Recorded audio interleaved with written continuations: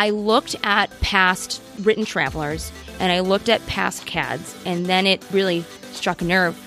On the CAD drawings, it actually had the customer's name on there, the quantity, and what we were actually selling it for. And I go, that's it. Someone in here is the rat.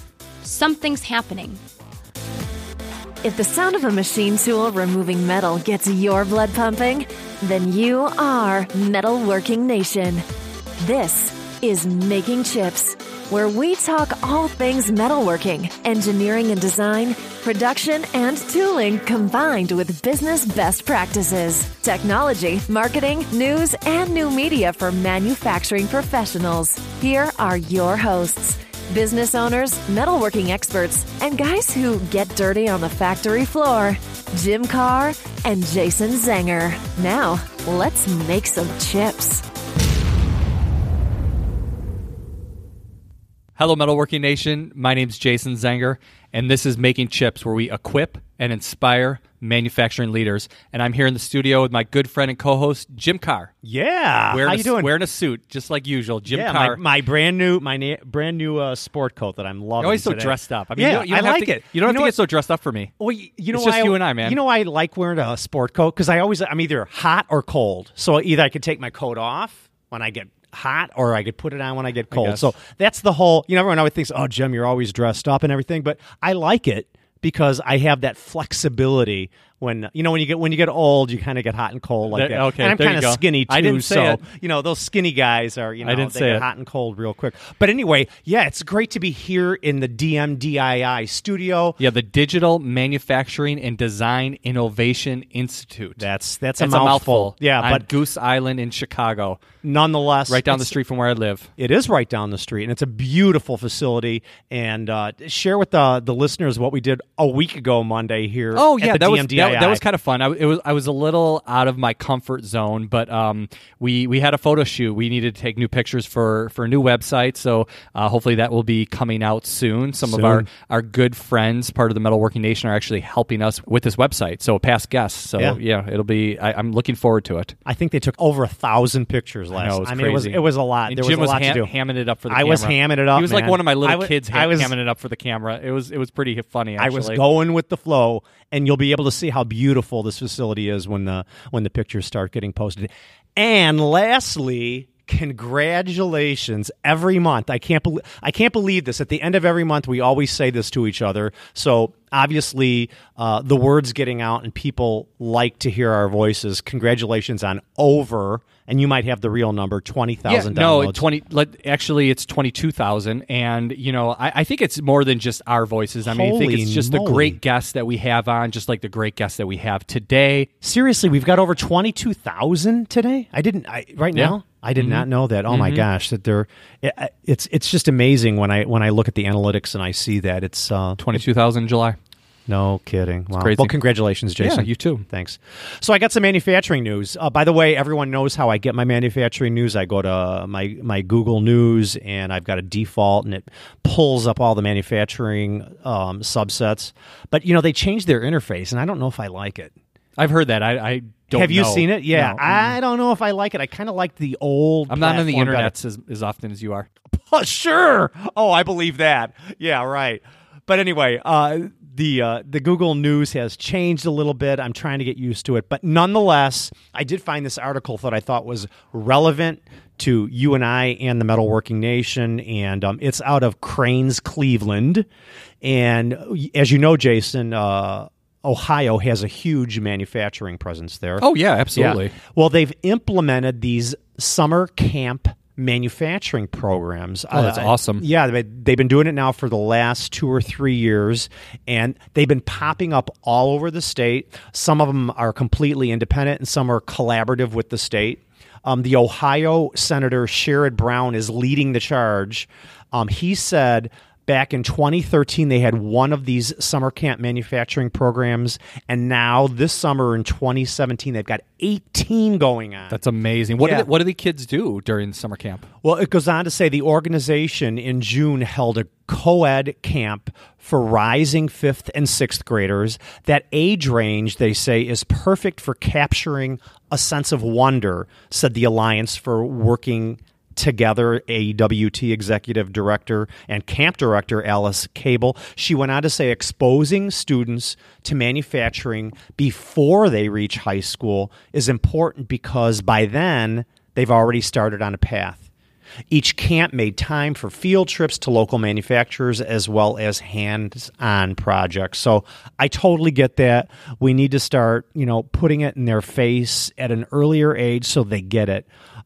It says that they're making clocks and speakers. Right. That's kind of interesting. At that age level, that's I guess what that would be interesting to a child of that age because it's like, how do we get a clock to work and how do we get volume music to come out of these speakers? So they're asking those questions at that age, and so it's a good time relevant. to do that. It's relevant to their day-to-day life.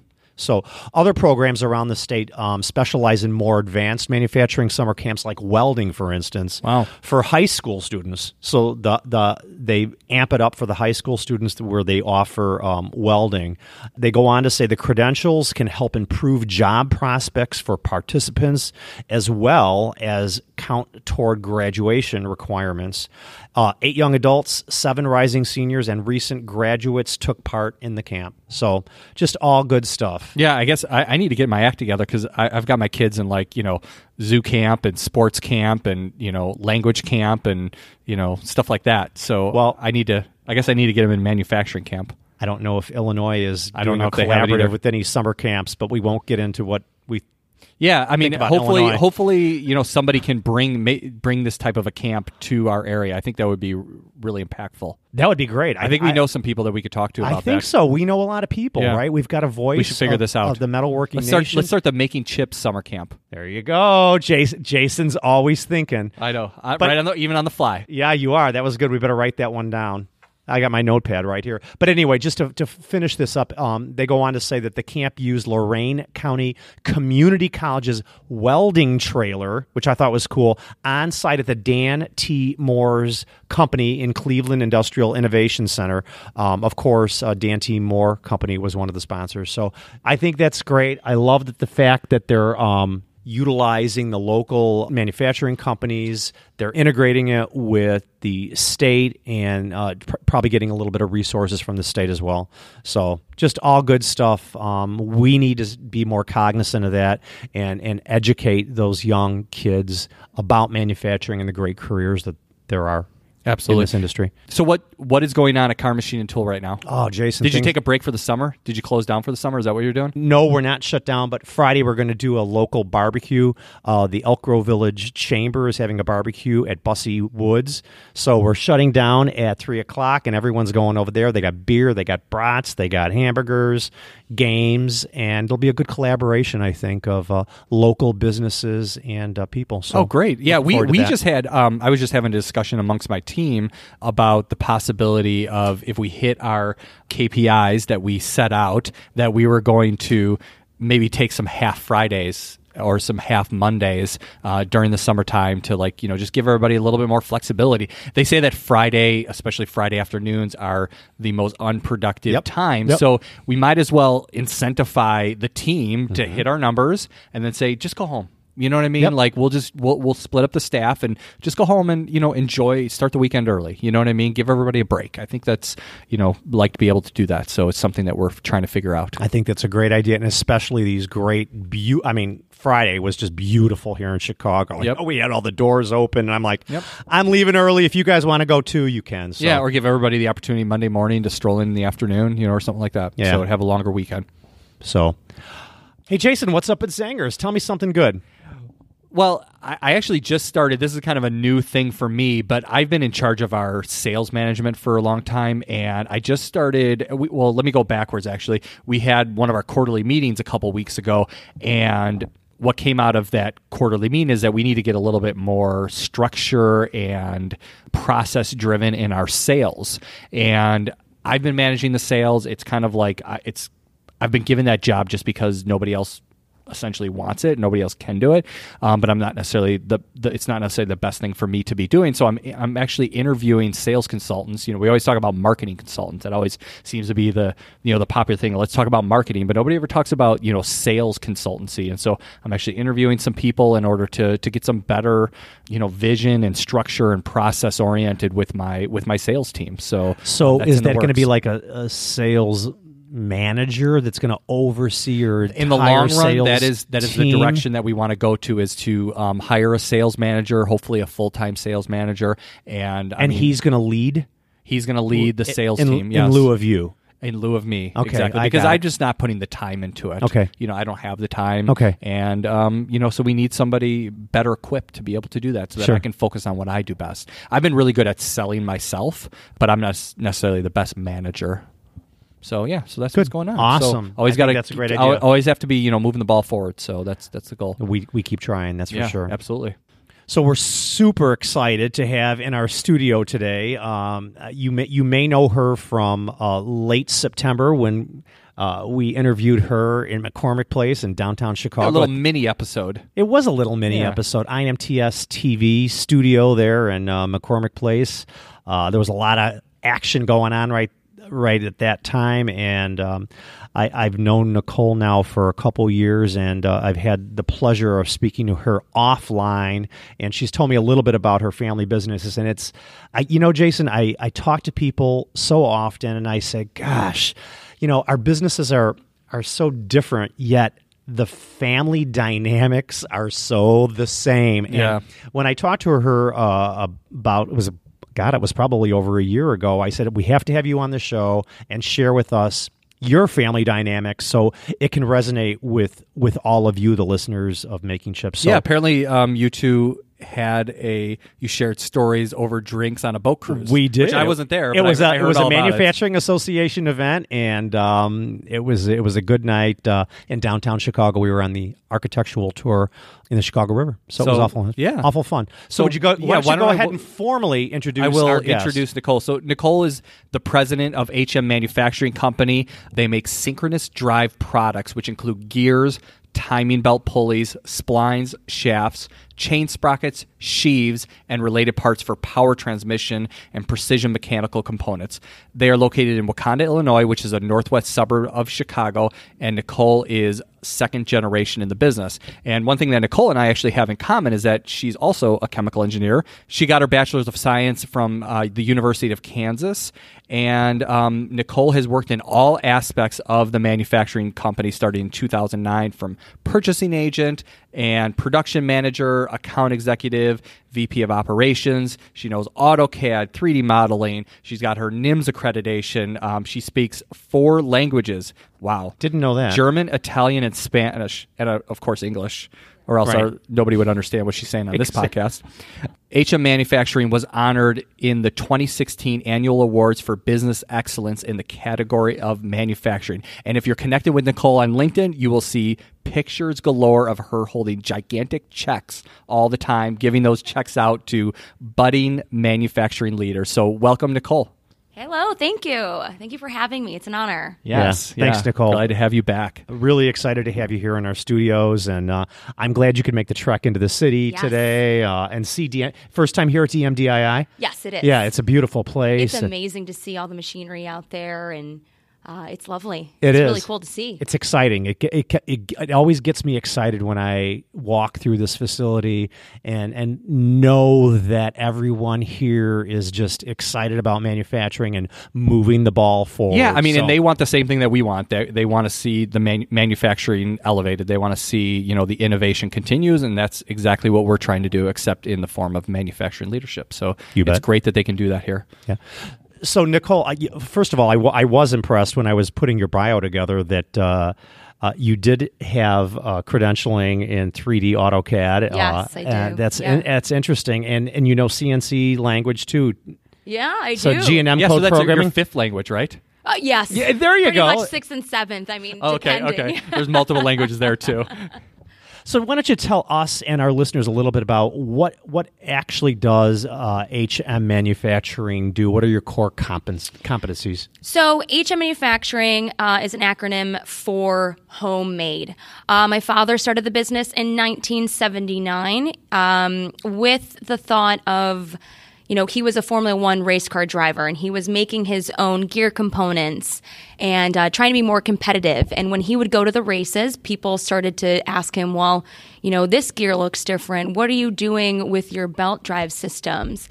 And he started to gain traction, and he was starting to say, I could sell some of this stuff. I'll patent a couple things. And that kind of took off. So he stopped the racing, started HM out of his basement. So that's where we get the homemade from. Wow. That's neat. So was he working as a machinist or a tool and die maker at the time while he was racing? Yes, he was assistant chief engineer at a tool and stamping company out in Wisconsin. Okay. They're closed now, but that's where he got his start, where he got his money, where he started to really formulate his manufacturing background. I love that. I love that how just something that comes out of somebody's passion and they start to make things better and hey, I could sell this. That's I can manufacture that. That's amazing. Well, and really he's always had that bug. He started as a kid. Him and his brother would make fireworks, so they always had some kind of some passion to work with their hands and do that. That's great. So 79, he started a company in Wisconsin. No, in Chicago, in his basement. Okay. Started that there. At that time, Uniroyal, which is now Gates Rubber Company, came to him and started asking, well, we're trying to work out our patents. We're seeing what you're doing. Would you like to go in business with us? So for the first year, he was doing things with Uniroyal, making gears, trying out their belts. And then he decided to part ways. He was wanting to do more of his own thing. So printing companies came to him saying, we need gears, we need belts. Can you help us engineer, make our lines better, faster, with throughput and things of that nature? And that's how he got away from Uniroyal, started 1979, continuing on with that passion, left the basement, went to Schaumburg, a 2,500 square foot facility, and started to do it that way. Yeah, I guess if you could make a Formula One race car go faster, you can make the printing press go faster. Yeah, that's awesome. That's such an interesting story because it was basically the same way with my dad. It was in 1973, but just a few years before. But so was there anybody else involved? So your dad started the company. It's 1979. You're a young girl. Nope, not even born yet. Not even born yet. Okay, I did. Jim. I just should have known better than that. Yeah, okay. So your dad and mama started this business. Your mom? Just my dad. Oh, was your mom had nothing to do with it? No, well, eventually she did, just because there was not enough people, so she needed to do the accounting work. Okay. But she got fired a few years later. Your dad fired your mom? Oh, without hesitation. No kidding. Yeah. Oh, and he paid for it because she was so upset that she was fired that she went to Neiman and Marcus and just charged up a storm. That's great. I love it. I guess that was her severance pay. So your mom never was really and is not in the business to date? No. Okay. But she is our therapist. Like, she keeps my dad and I sane when we have our moments. I hear you there. Yeah. Yeah, I bet. So are there any other siblings or family members that have been or are in the business now? Have been, yes. So my uncle came in and was on board. From what timeline, Nicole? So probably 1980 to mid-90s. Okay, so right after your dad started, he needed help. Okay, Correct, right. So he was more of the mechanical engineering side. He was trying to do sales. He was trying to get this business up and going. But his brother, Richard, was very good with the machines. Operationally, he knew how to run lathes, how to do gear hobbers, everything of that nature, mills. And so he was supposed to head the back while my father would tend to the front with sales and pushing the company into a broader reach. So that was working well. And then the 90s, my uncle decided that he no longer wanted to be a part of it. So my dad bought him out because he was 50% shareholder. He was 50% of the company. So my father bought him out. And with that came my cousin, who decided that, okay, if my my uncle's going out. We need somebody else because generationally, the company needed to keep going. And at that time, my dad didn't think anything of me. I was only 10 around that time. We needed to keep going. And I think that he never really saw me there. So there was never like, let's go to the shop, let's go learn, let's go figure out how these machine works, how we even produce some of the things that we do or the type of clients that we have. But I was also 10, so I didn't really know anything. So I'd go there sometimes playing with invoices and my Breyer ponies and, pretending to be on the phone and things of that nature. So my cousin ended up taking somewhat of my uncle's role. Was it Uncle Richard's son? Yes, it was. Yes. Okay. And that was working well for them until about 2008. And that's when, of course, we all know about the market crashing and things started to go into a very bad spiral. Yep. With that, I was just about to graduate college. I didn't really know what I wanted to do afterwards. I always thought, okay, I could do some kind of engineering. I didn't really know if I wanted to do mechanical. I didn't know if I wanted to be in the family business. I was never pushed to do it, which I think was a great thing because I kind of came to it on my own. I fell in love with it in my own way. Okay. And then when I was done, my dad's like, well, I do need you because we're suffering and I don't really have a sales force. I really don't have much of a team for that. And you're young and vibrant and you would really resonate with some of the other business leaders. He's smart. Yeah. Yeah. And but he's like, I don't want you yet. As much as the company is suffering, I need you to get kicked around. I don't want you coming in here thinking that you're the greatest gift to HM and that you're the daughter and you can do whatever. I need you to go find a job and get kicked around. See what it really is to be out in the workforce, to work for somebody else. So where'd you go? I went to a securities company downtown. There was 3,000 employees and I was doing all the payroll. Oh my god! And I had a terrible boss. And snooze. Yeah. It was bad. And I learned at that point what I never wanted to be like. And then I saw you my knew dad. At that time what you didn't want to do. Exactly. And you didn't want to be part of a 3,000 employee team. No, or and have that kind of boss. Oh. Right? And that was another thing because leadership is massive, right? They're the ones that dictate the culture and they kind of, beat the drum. And if you're beating the drum a certain way and everyone's on board, everyone will beat to the same beat. And he just was horrible. So I got fired because I'm very lippy and I'm very headstrong. Surprise, surprise. So I got fired. I rolled up to HM out in Wakanda. At that time, the building was built in the 90s. So now we had a 10,000 square foot facility. And I said, I need a job. So is it time for me yet? And he goes, yeah, I think it is. Like, I think you know now what it is to get fired, how to have to be at work on time, how to deal with other personalities. People, yeah. It's not easy. No. So I that happened. So I started the next day, and I started low, which was great for me. Right.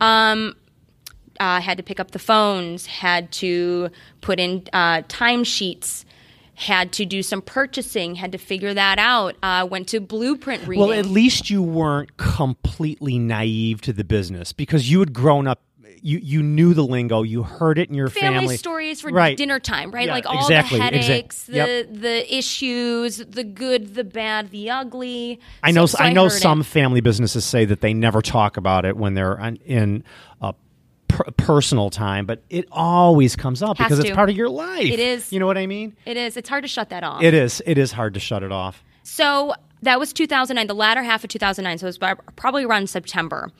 At that time, the company was doing terribly. We had a line of credit. We were just using and abusing it just because we had no money. 2009-ish? 2009. There was the latter half of 2009. Yeah, that was bad times, Nicole. Very much so. Yeah. And so the more that I started to get involved in every aspect of the business, I started to see a consistent theme. The guys out in the shop would come extremely early in the morning, around 4:30, and would leave around 3:30. 4:30 in the morning. That's early. Yeah, and my dad was super trusting. He loved all these guys. They had been there with him since the 90s. They were coming from Chicago, so they wanted to beat the traffic, and he gave them the keys to the palace, essentially. He trusted them. There was no cameras, nothing of that nature. So they kind of had free reign. And so I started to see all these all these times start to like escalate. Well, they're coming so early, but there's no product. I mean, times really on the job. Yeah. Also, they would like be blowing the times away on the jobs. And right. then I would question. I was like, well, I may not know a lot here, but we're just making a donut out of steel, just a plain bore. That's it. It's only an inch wide, minimum plain bore, 12-15 steel, and we're only making 5 pieces. So why are you taking 30 hours on something like that? Yeah, right. Yeah, I get it. I know exactly what you mean. I was looking at this blindly, and then I would go kind of to my dad and be like, well, what's going on here? Oh, well, they scrapped some parts. Okay. Interesting. So why are we scrapping? They've been here for so long. There shouldn't be any issue. And then the more intricate jobs, now they were taking even longer for. And then he goes, well, maybe it's just because, they're on 32 hours now. We have to scale back. So maybe they're afraid of losing their jobs entirely. And I go, okay. And that could be partially right, because that was going on a lot too. Exactly. I mean, when my dad always used to say, tell them what their next job is so they work a little faster, because if they don't know what their next job is, they're not going to be interested in completing their first one. So yeah, I get that. I get your dad's mentality. Yep. So as the year starts to progress, and now we're in 2010, and then I start to do quoting. And I've been, my dad was teaching me how to quote effectively. I had now done the blueprint reading. I now know what I'm supposed to be doing. And then I would look at past quotes against timesheets, and I would start to figure out the metrics there. And I would study that and be like, okay, well, if this has a hub, if this is this material, if I have to add an extra counterbore, or if it's a tight tolerance, I now have to hone. Like I started to really figure out how I was supposed to quote. And I was close, right? I wasn't always perfect, but of course that takes years of figuring out and shooting yourself in the foot. And then I kept hearing this name pop around when I started to do sales. And it was a competitor's name. And time again, now where they were beating us with pricing. So you're talking to your customers and you're hearing your customers say this other competitor's Correct. name. Yeah. Okay. And I'm you're like, that's what? interesting. Yeah. Mm-hmm. I was like, where do they come from? And, well, they have a better lead time. I can't seem to get anything from you guys for 5 to 6 weeks. They're doing it in 2. And you're pricier. Well, how much more? They're like, a couple cents. I was like, so you're going to give the job away for a couple cents. Well, it's recession. We have to do what we have to do. Can you match it? And I'm already looking at the spreadsheets, and I'm seeing how peril and dire the situation is with HM. And I was like, oh my God. I was like, I might as well. At this point, I just got to keep getting things in the door. I just maybe have to push them a little bit more to try to get it out faster, increase the speeds and feeds. And at that time, it just didn't seem right. I got a really bad feeling. A red light was starting to flash. Yeah. And then the main issue was another customer came back and said, yeah, you know what? No, we're just going to give it to them for the simple fact that they beat you by $5. And I was like, how is it? Like, are you guys giving them our pricing? Like, then I started to get upset at the customers. Are you guys giving our pricing? What is really happening? No, they seem to know your numbers. And boom, right after that, the light went off. And I go, something's amiss. So I looked at past written travelers, and I looked at past CADs, and then it really struck a nerve. On the CAD drawings, when we bring it out to the shop, it actually had the customer's name on there, the quantity, and what we were actually selling it for. Oh, my God. And I go, that's it. Someone in here is the rat. Something's happening. Wow. I didn't see that coming when you started telling this story. Yeah. Then I go to my dad and I start to say, listen, this is what's happening. We keep hearing the same competitor's name. They're beating us by cents. Then it's dollars. Then it's by lead times. And our stuff is here. They're always a step ahead of us. Always. And we can't catch a break. And I still don't know what I'm doing. I'm very green. And I'm questioning everything. And I think that's what made it great that I wasn't involved early on in the business, is I questioned every single thing, right? Why are we doing this? Well, that's just because that's how we've done it. Well, that's not a good enough answer. Right? It's not a good enough answer. There has to be some accountability there somewhere. Exactly. Yeah, and there wasn't any. There was just too much trust. Everyone was doing things blindly just because it was told to them, to do it that way. So push comes to shove. I tell my dad. So I was like, okay, something's up. Lo and behold, we contact a PI, a private investigator, and I start inquiring about this competitor. When all of a sudden I get the names of, who's on the business, who the treasurer is, who's the president, so on and so forth, it is every single guy in my shop. Every one of them. It was my cousin, and it was all the guys out in the shop that were my competitors. And to me, I was like, what cowards. You are starting your own business. So they were in running my business, their own business on your machines. on my machines, my materials, my packaging materials, my flanges, my set screws, using my client list. How about that, Jason? I'm like just No, staring. I know. Speechless. I know. When she told me the story, I couldn't believe it. I mean, my heart fell to because you know what? I'm sure that there's many other people out there that have had the same scenario. And it was a situation where your heart just sinks. Like you feel immobile. You just don't understand how this could possibly be. One is your relative, and then these other guys have been there since the 90s, and they're calling my dad uncle, and they think of him as a father. And, and he was paying him under the table because at that time, we couldn't even afford to keep him 40 hours. So my dad felt the need to pay them under the table for the 8 extra hours so it could be a 40-hour job. And, he's doing all these things, and this is how they repay him. And so how many were involved in this? 6. 6 of your employees, your Yes. current employees, including your cousin. Including him. And it was very interesting because it was every person out in the shop. So the following day, my father and I was like, okay, this is it. I had found that they were using my hobs for things that we weren't even supposed to be hobbing that day. So they would come in early just to run their parts. Mm-hmm. And the minute that my dad would show up at 9 a.m, then they would switch to what they're supposed to be doing. Correct. Yeah. Yeah. On a job that was current and relevant to what you had orders for. So no wonder why my times were all over the map. And there was scrap and blah, blah, blah. And then you have materials that were just going. And I was like, I don't understand. Like, we're not really shipping that much. Why are my boxes like your cardboard boxes? They were using that as well. Oh my gosh. They were using everything. Everything was of pure HM, profit for them. Everything. They were sending end mills, inserts to themselves on my UPS, on our HM's POs.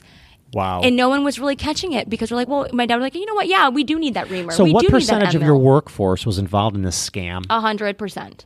100%? For the shop. Yeah. Wow. 100%. Wow.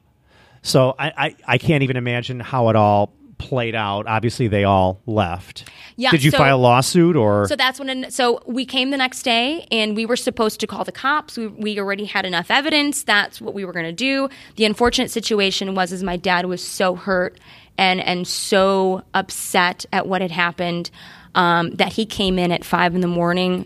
and he fired each one individually. And as he was doing that, they were grabbing all the evidence. Oh, really? So they took our SIM cards from the machines. They took the extra blanks. They took whatever they could find that could actually impact them. Right. And left. So one by one. So when I showed up at the company at 7 a.m, it was pitch black. And that was the scariest moment. I bet. Because you were starting all over again. Starting all over. And you don't know. And at that point now, that was 2011, beginning of 2011. And we only had about 5 months left of cash flow. That's it. Wow. And so you never took legal action on these people? We didn't have enough. I think in retrospect, I think you were probably better off 100%. just not doing that. And just, chalking it up to experience in life. And, my God, you're going to be way more cognizant of things going forward, and your dad is certainly not going to be that free and easy and give the employees that carte blanche that they normally have. So you just like kind of let it go and just lesson learned. Lesson learned. That's a hard lesson to learn. That's a hard lesson to learn. Well, and I'm green, and I'm only 25, and I don't know what to do at this point. And my dad's 67.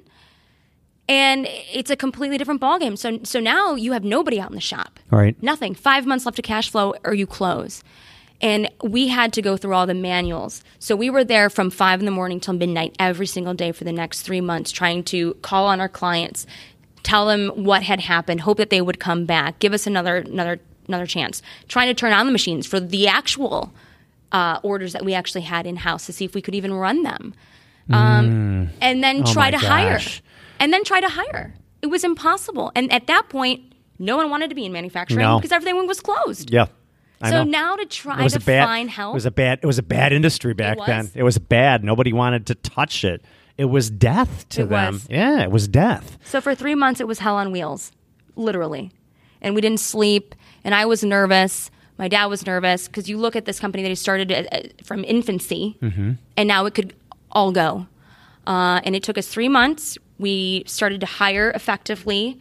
I said, okay, now I'm going to take over the hiring. We're going to do NDAs. Everyone has to do that. And a non-compete. Change your travelers? Yeah, there was nothing anymore on it. Now, our customers just had codes, so they didn't even know what it was. There was no sharing what each part was going to be at all. No costing on there at all. And the whole vibe had to change. We had to have policies, procedures, handbook. Everything had to be completely changed. And then I felt like I needed to change because I needed to now know what was going on in the shop. So I went to Harper, and I did my precision. Harper is a community college here in local in Chicagoland. Correct. Yeah. And I went to precision machining. Good for you. And awesome. I got my NIMS.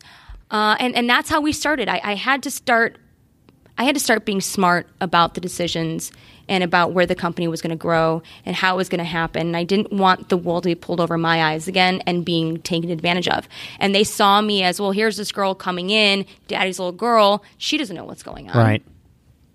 So are these gentlemen, are they still a competitor? Are they still in business? They are still in business. And they're constantly looking at my LinkedIn. So, jeez, it's interesting to say the least.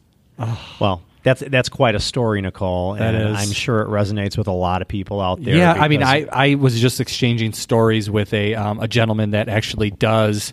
He's a production manager at one of my best clients, and he gets hired, or actually in his previous jobs, he would get hired by investment companies that own manufacturing companies where this type of thing is going on, and he would start off at the ground floor, and he acts kind of like a private investigator for about a year, moving up in the ranks, seeing what's going on, studying the people, getting to know their processes, and eventually roots out the rats. You have to. So it's a lot more common. He did all this in California. It's a lot more common than what you would imagine, but he kept on getting hired by these private equity companies that own manufacturers, and it happens a lot. I can't understand why people can't just make an honest dollar. It doesn't make sense because it's too hard, right? Everyone wants to take the easy way out. And exactly. To me, that was everyone wants to get rich quick. Everybody wants to get rich quick. Yeah. They don't want to put the time and effort in. You're absolutely right.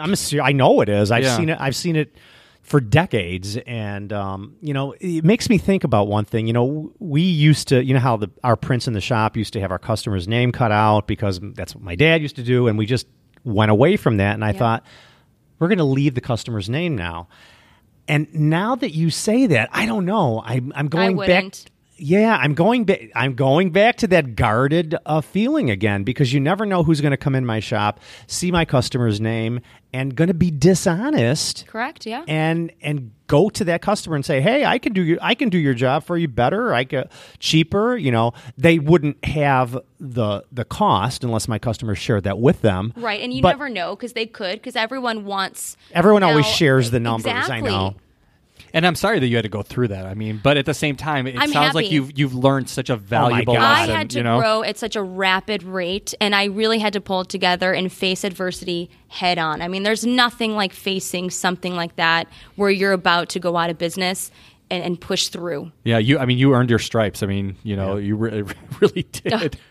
We will have the exciting conclusion to this interview next week on Making Chips. Don't forget to subscribe on our website so you can hear part 2 of this episode right when it's released. This podcast exists to improve the manufacturing industry. We want to hear from you, the owners, managers, leaders, and engineers from the metalworking nation. What ideas do you want to share, and what keeps you up at night? We want you to take something away from this podcast that you can use to improve your company, your team, and yourself. So let us know what you want to hear, and we'll see you next time on Making Chips.